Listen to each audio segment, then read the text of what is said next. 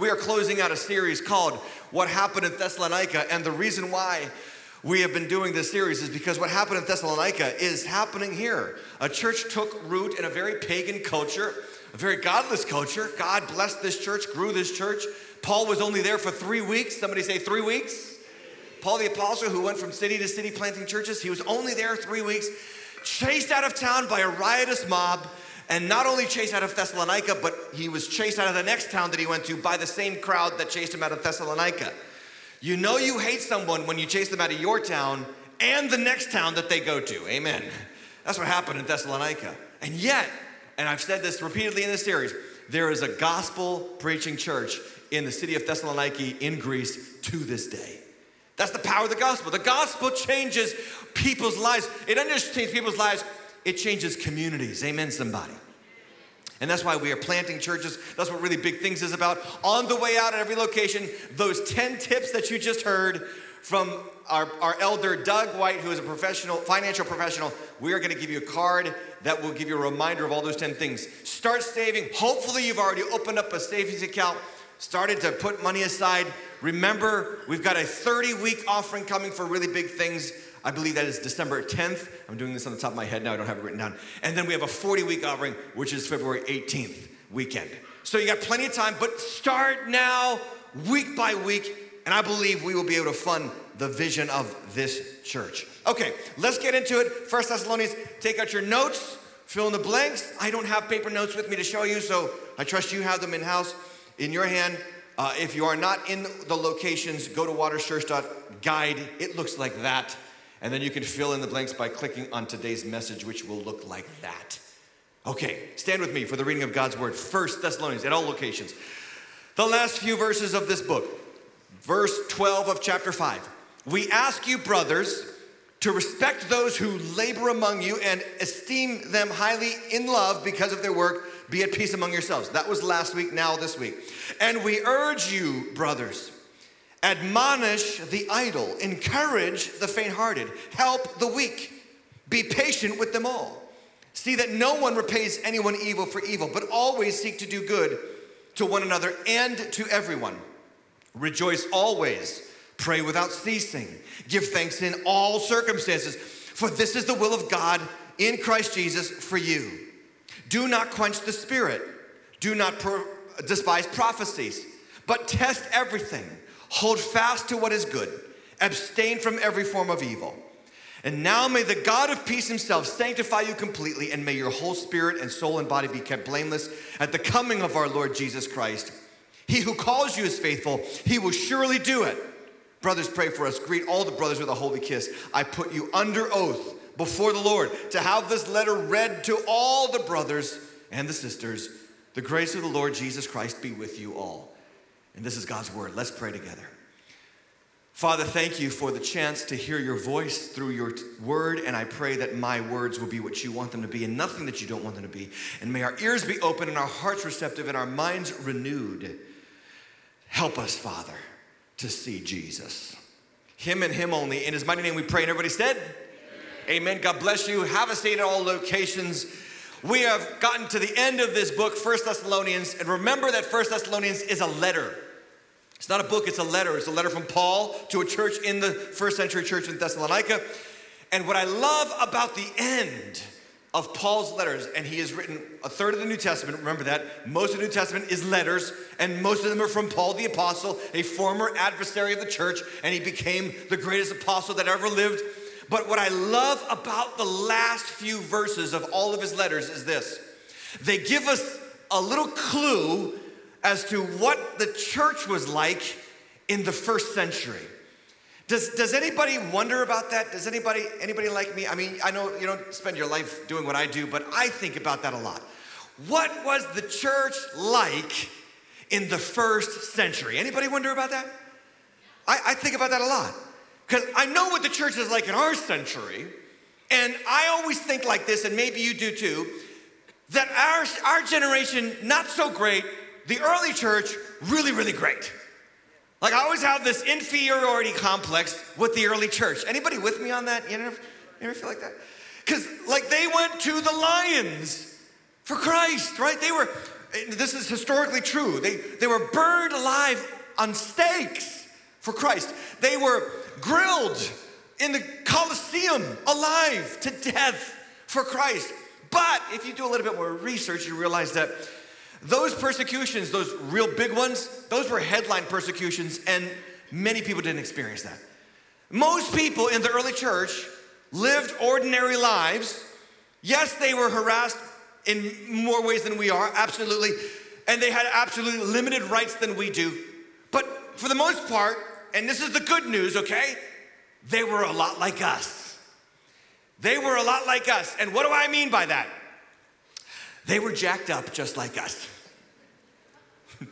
They were a mess, okay? And here's why I say that. Let's put up verse 14 from what we just read on the screen. Look at what Paul says to this church. He says, I want you to do three things. I want you to admonish the who? Idol. If you see the word, just shout it out. I like talk backing kind of congregations. Okay, so admonish the what? Encourage the faint-hearted and help the weak. And then the last line, be with them all. I don't like those last three words. I want to be patient with certain people. Anybody with me? But notice that he says there's three kinds of people in this church. Idle, faint-hearted, weak. Let me explain those three. Idle, some translations, if you have something other than the ESV, which is the translation of the Bible that I read from, they translate the word idle as unruly. Unruly. So what does that tell you? In the first century church in Thessalonica, there were some unruly Christians. How many of you feeling better about yourself already? Right there, okay? How many of you have ever met an unruly Christian? Raise your hand if you've ever met one of these people. If you haven't, you might be one. Okay, anyway. Faint-hearted, the word faint-hearted means, it's a two-part word in Greek. It means small-spirited. These are people who were just very diminutive spiritually. They weren't that strong. They weren't that strong in spirit. That's what faint-hearted means. If you feel like you're that kind of person, good news. You belong in the church. You belong in the church because the church is here to make you strong-hearted. And I guarantee you that you get stronger in the Lord, everything in life gets easier. Amen, somebody. Then the third kind of person, the weak. And the word weak is not just weakness physically. It's weakness spiritually. He's literally talking about people, and the translation in other texts of this word means people who keep stumbling in the same way again and again and again and again and again and again and again. Am I talking to anybody who can resonate with some of these groups? Or you know some of these groups, or you're one of these people. Good news, the early church was just like us. And that hopefully brings hope to you. Because if there's one thing that I've seen the devil try to do in the church and with every Christian, and I know he's doing it with you because he's definitely doing it with me all the time, he's trying to discourage you and tell you time and time again, you're not strong enough, you're not healthy enough, you're not good enough, you're not faithful enough, you're not active enough, and he's always trying to accuse you. The Bible calls him the accuser of the brothers. He stands and he accuses you day and night before God, but the good news of the gospel is that we have somebody who stands in our place and defends our case before the heavenly court, and his name is Jesus Christ. He's our advocate, he's our edifier, he is our big brother, he is our champion, and in him we are enough in Jesus. Amen. That's the good news of the gospel. So Paul was talking to the church in the first century saying, I need you to deal with these people this way. There are people like this even in today's church, and maybe you're one of them, and you're welcome here. But that's why the title of my message is this: Church, a Mess and a Miracle. Because that's what the church is. The church is a mess and a miracle at the same time. Because the church that Paul says is filled with idle people, unruly people, and faint-hearted people, and morally weak people, is also the church that if you back up to the first chapter of Thessalonians 1, it says this, he says, we give thanks to God always for all of you. Like, think about putting those two things together. Paul, you've got idle people, you've got unruly people, you've got faint-hearted, you've got morally weak people in the church, and yet here he is saying, I'm thankful for all of you. because I'm praying for you. I'm remembering you, your labor of love, your faith, and your perseverance, your steadfastness. You know, you can be steadfast and spiritually weak at the same time. I know that doesn't sound like you can, but you can, because I don't know if you're like me, but sometimes when I'm hanging on by a thread, I know that that thread is enough because that thread's name is Jesus. All I need is him. And so here's the big idea for this message is this: to be in the church, write this down, to be in the church is to live between a mess and a miracle. That's what it is. Your life, by the way, lives between the mess and the miracle. Anybody know what I'm talking about? You came to Christ, maybe all of you did, maybe most of you did, but at least a few of you did, and your life was a total mess. And you couldn't get anything working, you couldn't get anything together. And you knew that you were bound and locked in a sin and things just weren't working. And yet God loved you. And God saved you, and there's a process, we call that sanctification, whereby you turn from a mess into a miracle. But here's the deal: you already are a miracle. To be saved is a miracle in Christ, and yet we've got a great miracle coming at the resurrection on the last day. And so to be a Christian is to live between being a mess and being a miracle.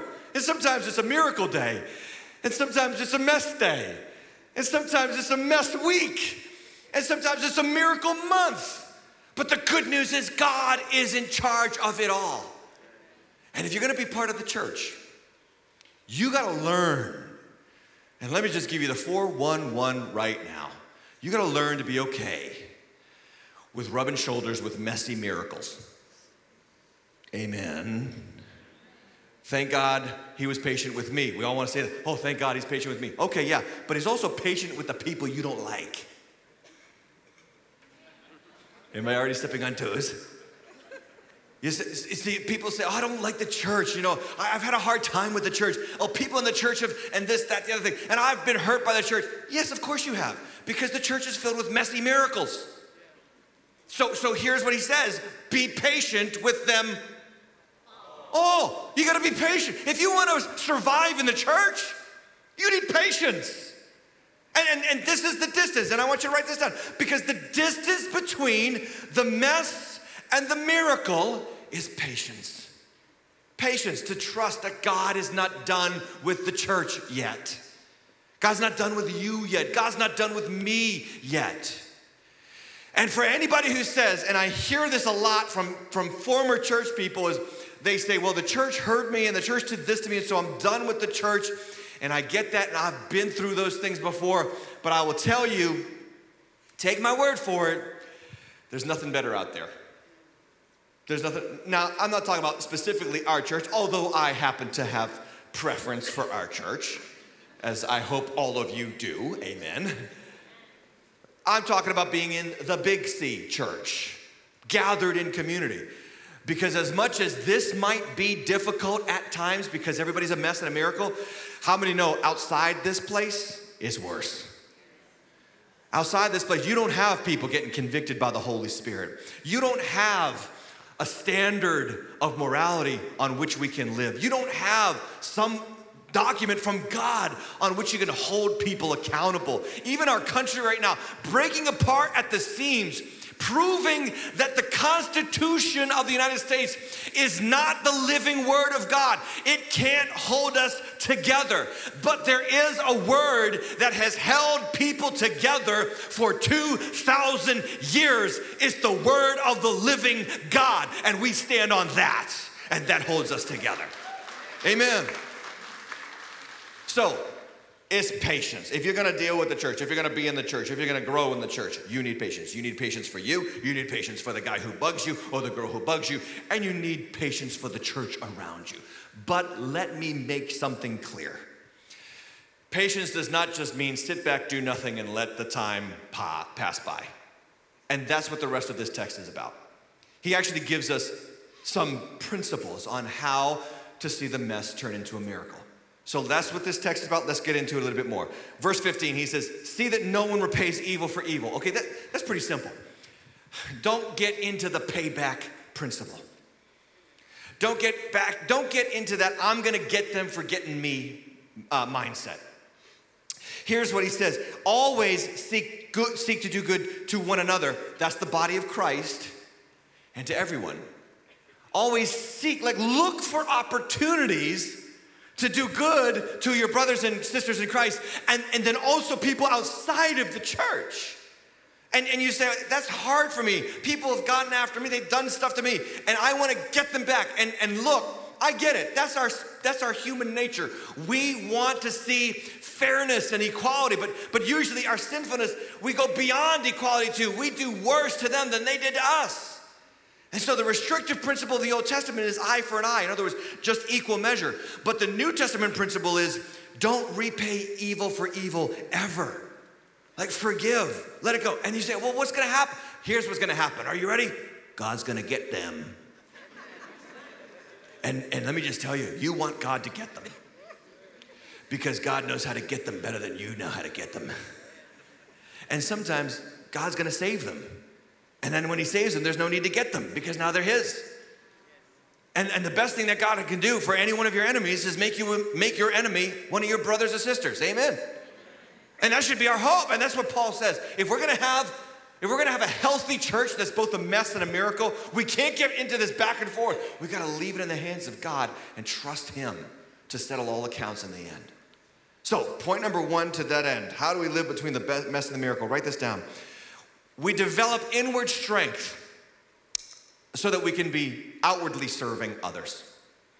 That's what the church does. The church develops inward strength so we can outwardly serve each other. We can't just sit back and expect our spiritual life to grow.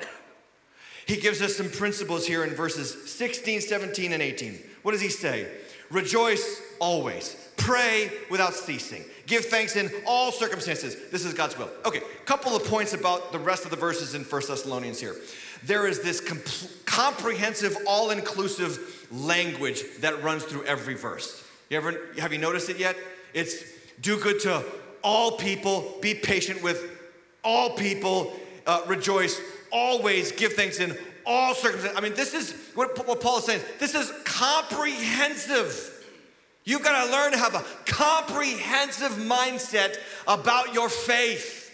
And first things first, learn how to celebrate Christ all the time. Letter A in your notes, write it down. Participate in public celebration of God and his victory in Christ Jesus. Rejoice when? Oh, you didn't sound so confident here down in Apollo Beach, but I'm sure you're more confident than that. Rejoice when? Always. It's not that you're rejoicing about what's going on, but you're rejoicing in Christ because you know that he's in charge of what's going on. Philippians 4:4, Paul says elsewhere, he says, rejoice, what? In the Lord always. So you say, I don't have anything going on in my life that I can rejoice about, Pastor. Everything's coming at me. I feel this thing coming at me. I got this problem over here. I got that problem over. I don't think you understand. There's nothing to rejoice over. Oh, yes, there is. You can always rejoice that the Lord is in charge of what's going on in your life.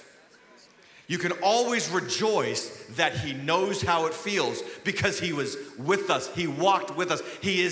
Christ became flesh, and he dealt with every human emotion and every human struggle. The scripture says in Hebrews that we have a high priest in heaven who is able to sympathize with our weaknesses. If you're going through it, know that Jesus Christ went through it. The only difference between you and him is that he never sinned. And so he knows how to get you through what you're going through without sin because he went through it and did not sin. And he can empower you through the Holy Spirit to rejoice through it because you know God is working no matter what you see around you. Rejoice in the Lord. So it is imperative, Waters Church, every location, that you make gathering in the church a regular occurrence, that you worship with us before the Word of God. Because sometimes, I don't know about you, but I come into the house and I don't feel like singing and I don't feel all that great. But the moment I start singing and the moment I start enjoying the Lord with other people, my emotions are changed in that moment. Anybody else feel that? This is a scientific fact, by the way. Everybody at all locations, I know I can't see everybody, but everybody here and everybody at every location, just smile for me. Just smile. Just smile. Go ahead. Come on. You like to smile. You know it. All right? Do you know physiologically that God has wired our brains to release the dopamine hormone in our brain when we smile? And the dopamine hormone is the happy hormone. So if you ever want to feel like happy, act happy. It's counterintuitive because our world tells you, and especially you young people, they're telling you this all the time. You need external realities to come in to make you happy. That's not true. You can teach yourself to be happy by what you do, not by what other people do. That's why Paul says, rejoice in the Lord always. I will say it again, rejoice. I don't want to rejoice. People hate me. Rejoice in the Lord. Stir your spirit up. Give him praise. And know that if God is for you, no one can be against you. That he's got you in the palm of his hand and no one can pluck you out. You've always got a reason to praise God. Always. And the moment, this is the good thing, the moment that you start acting in faith and doing it, that's when you start feeling it. The world teaches you to let your feelings follow your action. The world tells you to let your actions follow your feelings. God tells you, let your feelings follow your action. You want to do something? You want to get happy? Act happy. Be happy. Praise God. Rejoice in the Lord. I got to go on. Deuteronomy 12:7. This passage is near and dear to my heart. He says, there you shall eat before the Lord your God, and you shall rejoice, you and your households, in all that you undertake in which the Lord your God has blessed you. What's he talking about there? He's talking about when you come to the temple in the Old Testament, and they came 7 times a year to the temple, and they celebrated feast days. Israel, in the ancient world, in the Old Testament, they had 3 feast days that lasted a week. A week-long feast, 3 times a year. One in spring, one a few months after that, and one a few months after that. Think about this. This is how God wanted Israel to act. I want you as a nation to take 3 weeks off a year, gather around me, and throw a party. Isn't that cool? I don't know why the Old Testament version of God gets such a bad rap. Oh, that Old Testament God, he was so mean and nasty. No, he wasn't. He liked to party. He scheduled 3 a year, and he wanted them to eat and celebrate and feast, and he commanded them, and you will rejoice. We're supposed to party with God. Did you know that? To all the grumpy Christians out there, bad news. Heaven's happy. Heaven's happy. Heaven's joyful. Amen?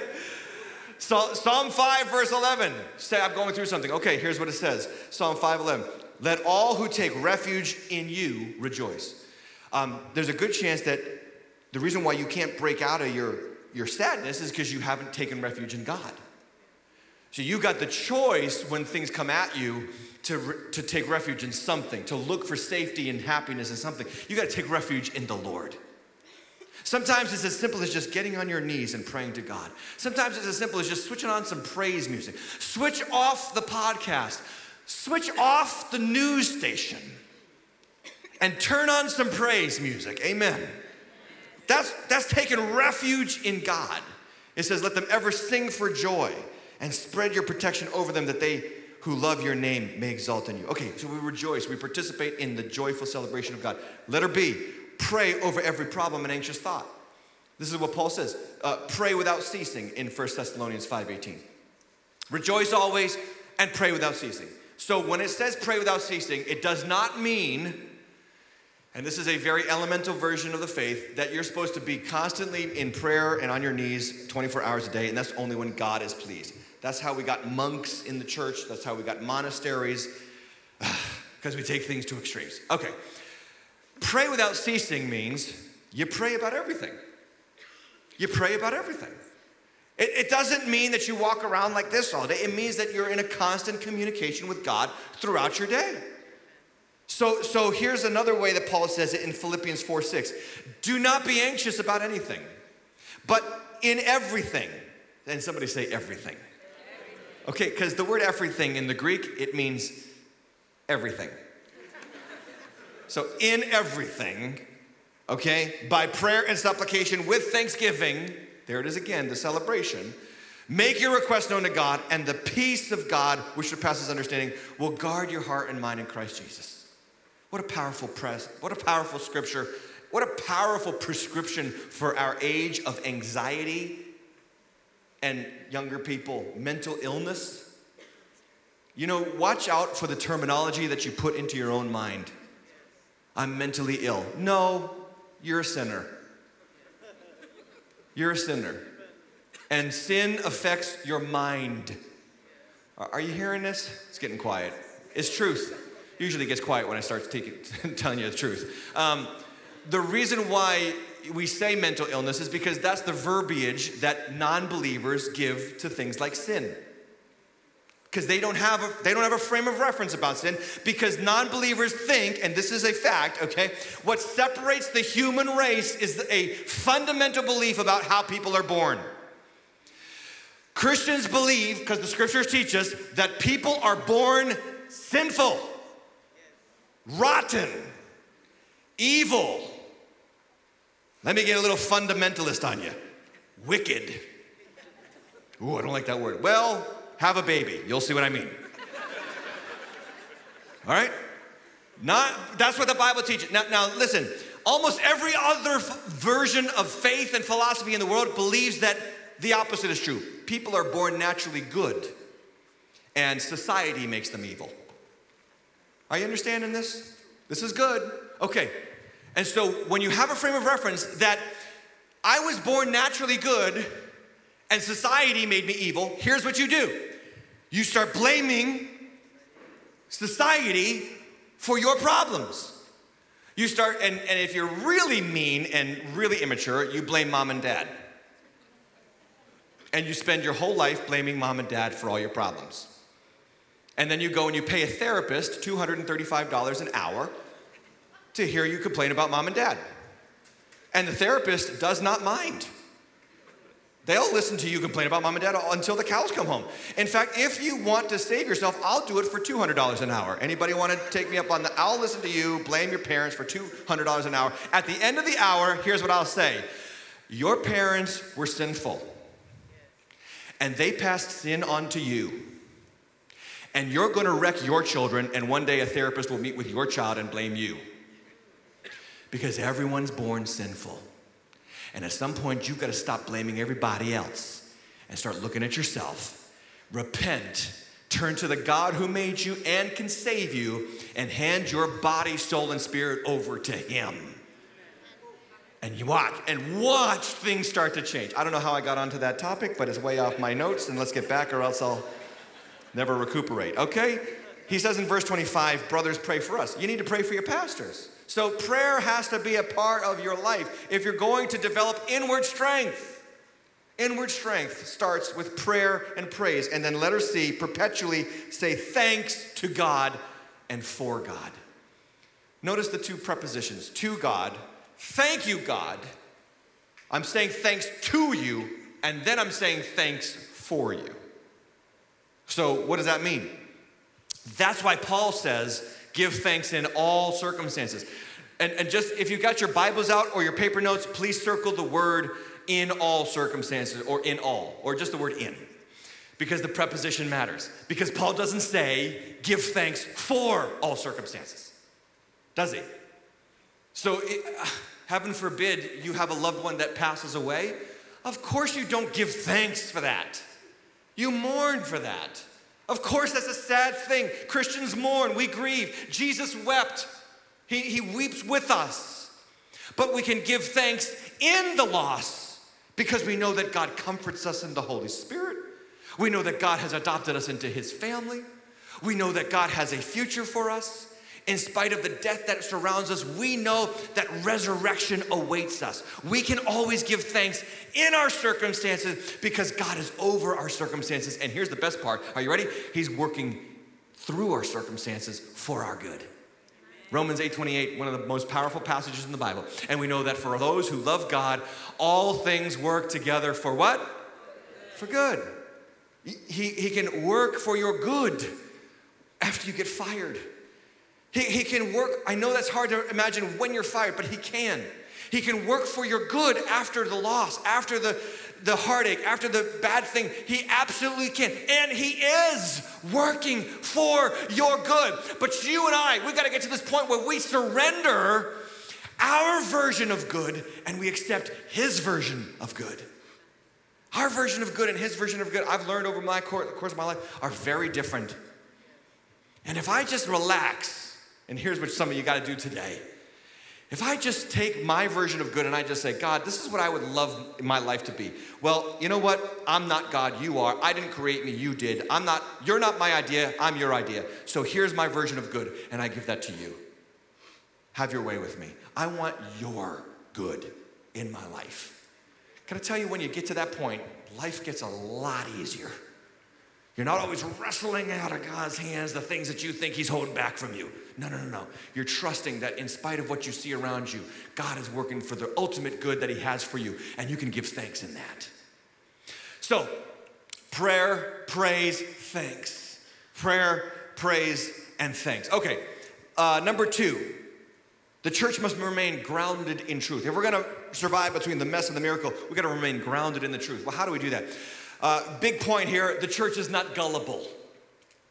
The church is not gullible. Let's take a look at how Paul puts it. Verse 19. Do not quench the Spirit. In other words, let the Spirit work in the body of Christ. He says, do not despise prophecies. By the way, there are whole denominations that despise prophecies. And they teach that prophecies are no longer a thing, and so forget prophecies, when there really is no biblical text that supports that. How many know the Holy Spirit is still working in the church and through the church? And without the Holy Spirit, there is no church. So prophecies are essential to the life of the church. But notice verse 21. But test what? Another comprehensive term in this text. Test everything. So yeah, you get to test me. What I tell you from this stage, you get to test. How? Know this. You get to test me according to this book. Test it. See if I'm telling you what's in this book. Okay? So test everything. Test what people tell you. And I've said this before from the stage, but let me say it again, because there's new people every week. If somebody at Waters Church comes and tells you these words, the Lord told me to tell you, test it. Test it. Because it may not be the Lord, it may just be the burrito they had for lunch. Or it may just be their selfish pride or their wickedness, okay? You test it. You don't just, and what I'm saying is, don't be gullible. Get grounded in the truth. It's an old preacher illustration that when Secret Service agents want to test for, U.S. Marshals, when they want to test for counterfeit bills, they don't study counterfeits, they study the real, they study the genuine, so that the moment they see a counterfeit, they know it's counterfeit. Here's what you've got to do. Know the genuine so that you can sniff the counterfeit. Know what God said so that as soon as you, that doesn't smell right. That doesn't sound like Jesus. That doesn't sound like my good shepherd. I know what his voice sounds like. That doesn't sound like yet. And you know it, and you save yourself a whole bunch of hurt and angst. He says, hold fast to what is good. That's what he's saying there. And then abstain from every form of evil. One of the things you got to understand about the church is that it has always been under attack from people within and without about truth. It's always been this way. So back to my point about the first century church. Look what it says in Revelation chapter 2, verse 20. It says, I have this against you. You tolerate that woman Jezebel, who calls herself a prophetess, and she teaches my servants and seduces them to practice sexual immorality. Friends, Waters Church, there are churches across the country, mostly in America, sadly, that literally teach people to embrace sexual immorality. Literally, it's happening right now in America in churches across this country. Nothing new, by the way. Jesus condemns this church, Thyatira, in Revelation chapter 2 over that. Jude chapter 1, verse 4. Certain people have crept in unnoticed long ago who were designated for this condemnation. Ungodly people who what? Pervert the grace of God into a license for sexuality, immorality, and they deny the Lord. So there are going to be people, as there were in the first century, there's going to be people today in the church that say, well, God will forgive you, just go do it. That's a godless example. That's godlessness. Avoid it. Sniff it out. Reject it. 1 John chapter 2:26, he says, I'm writing to you about those who are trying to deceive you. There's always going to be people trying to deceive the church. You got to keep your guard up and not be gullible. 1 Timothy chapter 4, verse 1, Paul says, the Spirit expressly says that in the latter times some will depart the faith and they will follow deceiving spirits and the doctrines or the teachings of demons. We are there, friends. We are there in this country with the amazing inaccuracies and wickedness and teachings that are coming out of churches. My mouth drops when I hear what some pastors are telling their people. You got to know the genuine so you can sniff that out and not be gullible and hold fast to what is good. Here's the fact, write this down. The truth is always under attack. I got to have my guard up. I can't just listen to everybody. I can't just follow every teacher, every pastor, every preacher. That's why God gives you elders. That's why God gives you pastors, to keep you on track. Jeremiah, God says about Jeremiah, I have made you a tester of metals that you may determine the quality of my people. So we're not gullible. We're developing inward strength. We're not gullible. Number 3, this is my favorite point. I understand that the church is ultimately God's responsibility. So maybe you're like, okay, Pastor, you're putting a heavy load on me here today. I am a mess, and I can't imagine myself getting to miracle status. I mean, I don't know how I'm going to get over this. Okay, I got great news for you. At ease, soldier. God's in charge. He's in charge. I love verse 23 because here's what he says. He says, now may the God of peace himself sanctify you. What's the next word, everybody? Completely. He's going to sanctify you what? Completely. And then he says that your whole soul, spirit, and body be kept blameless at the coming of our Lord Jesus Christ. And if he stopped there in verse 23, you could say, well, it's just wishful thinking. It's just wishful thinking that the Lord will do that. He's just praying that maybe the Lord will complete me. I don't know. It's up in the air. I'm leaving it in his hands. No, Paul doesn't stop there, does he? Look at verse 24. He who calls you is faithful. He will what? Surely do it. It's a guarantee for every child of God that if you put your faith in Christ Jesus, he takes the reins of your life and he takes ownership of you and he takes responsibility for you and he brings you to completion. 3 areas: your spirit, letter A, that's your connection to God. Letter B, your soul, that's your personhood, that's who you are on the inside that nobody can see. And letter C, your body, that's your physicality. That's this temple. You only get one temple, by the way. Treat your temple right. Amen. I mean, I said this to the men a couple of months ago at our men's meeting, and I want to say it to the whole church. Church, we got to watch what we eat. Your body is not a roller coaster. It's not a carnival ride. And by the way, the older it gets, the more it breaks down. All right?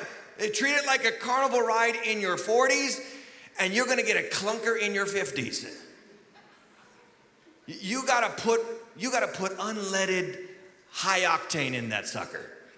You gotta put good food in your body. You gotta watch your diet. I think, and I say this a ton, but I think a lot of the things that we trust prescriptions for could be solved if we just ate better.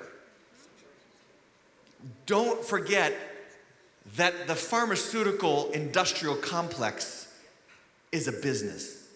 Now, I understand there are some things you need drugs for, and thank God for scientific discovery that helps us discover helpful drugs. But more often than we realize, the drugs aren't the answer. Discipline is the answer. And who's going to make that happen in our bodies? God's going to help us. God's going to convict us. Hopefully some of you today, you're getting convicted. I need to watch what I eat. I took my kids no, I didn't take them out. I DoorDashed Taco Bell. This was like 6 months ago. DoorDashed Taco Bell. I took one bite, threw it away. I said, I don't know what that is, but it ain't food. No more. Haven't been back since. Just doesn't feel right. And you got to watch out for this stuff because it's going to hurt your spirit. You know that your body affects your spirit? You know that your soul affects your body? And your body affects your, and your spirit affects your body? And they're all connected. They're all connected. You can't mistreat your body and then expect your spirit to be right. Likewise, you can't mistreat your spirit and expect your body to be right. The Christian discipleship program is comprehensive. It is all of you, every part, focused on God. Point number 4, finally. The church must remain intimately connected. If we're going to get from the mess to the miracle, and if we're going to see God complete us, we got to just stay connected. This is the easiest part. Here it is. Here's what he says. He says, greet all the brothers. I can do that. Can't you do that? Can you greet somebody? Not now. But maybe after church at all locations. Just say hi to somebody. Hey, let's not be the kind of church that as soon as the bell rings, we're dashing to the door. Let's say hi to somebody. Let's greet somebody. And it's a command in Scripture. Like, greet all. Again, comprehensive. All the brothers. With what? With a holy kiss. Okay, relax, single people. This was just culture. This is like, if you go to France, I think they still do this. That's what they did in the ancient world. A holy kiss was just a standard of greeting. I mean, we could encourage that in our singles ministry, but nonetheless, let's move on.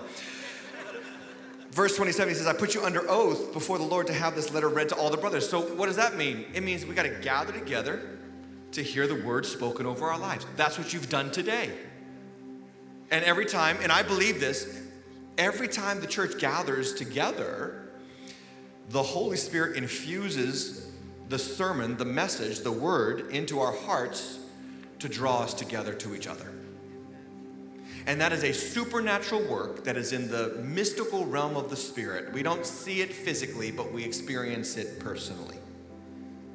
Amen? That's the church being built through the Word of God. Last phrase of the book. The grace of our Lord Jesus Christ be with you. What a profound ending. I need some grace today. I don't know if you came in today and you need some grace today. I got news for you. Even if you don't think you need grace, you need grace. And the good news is that God's grace is without end. And his grace is building his church.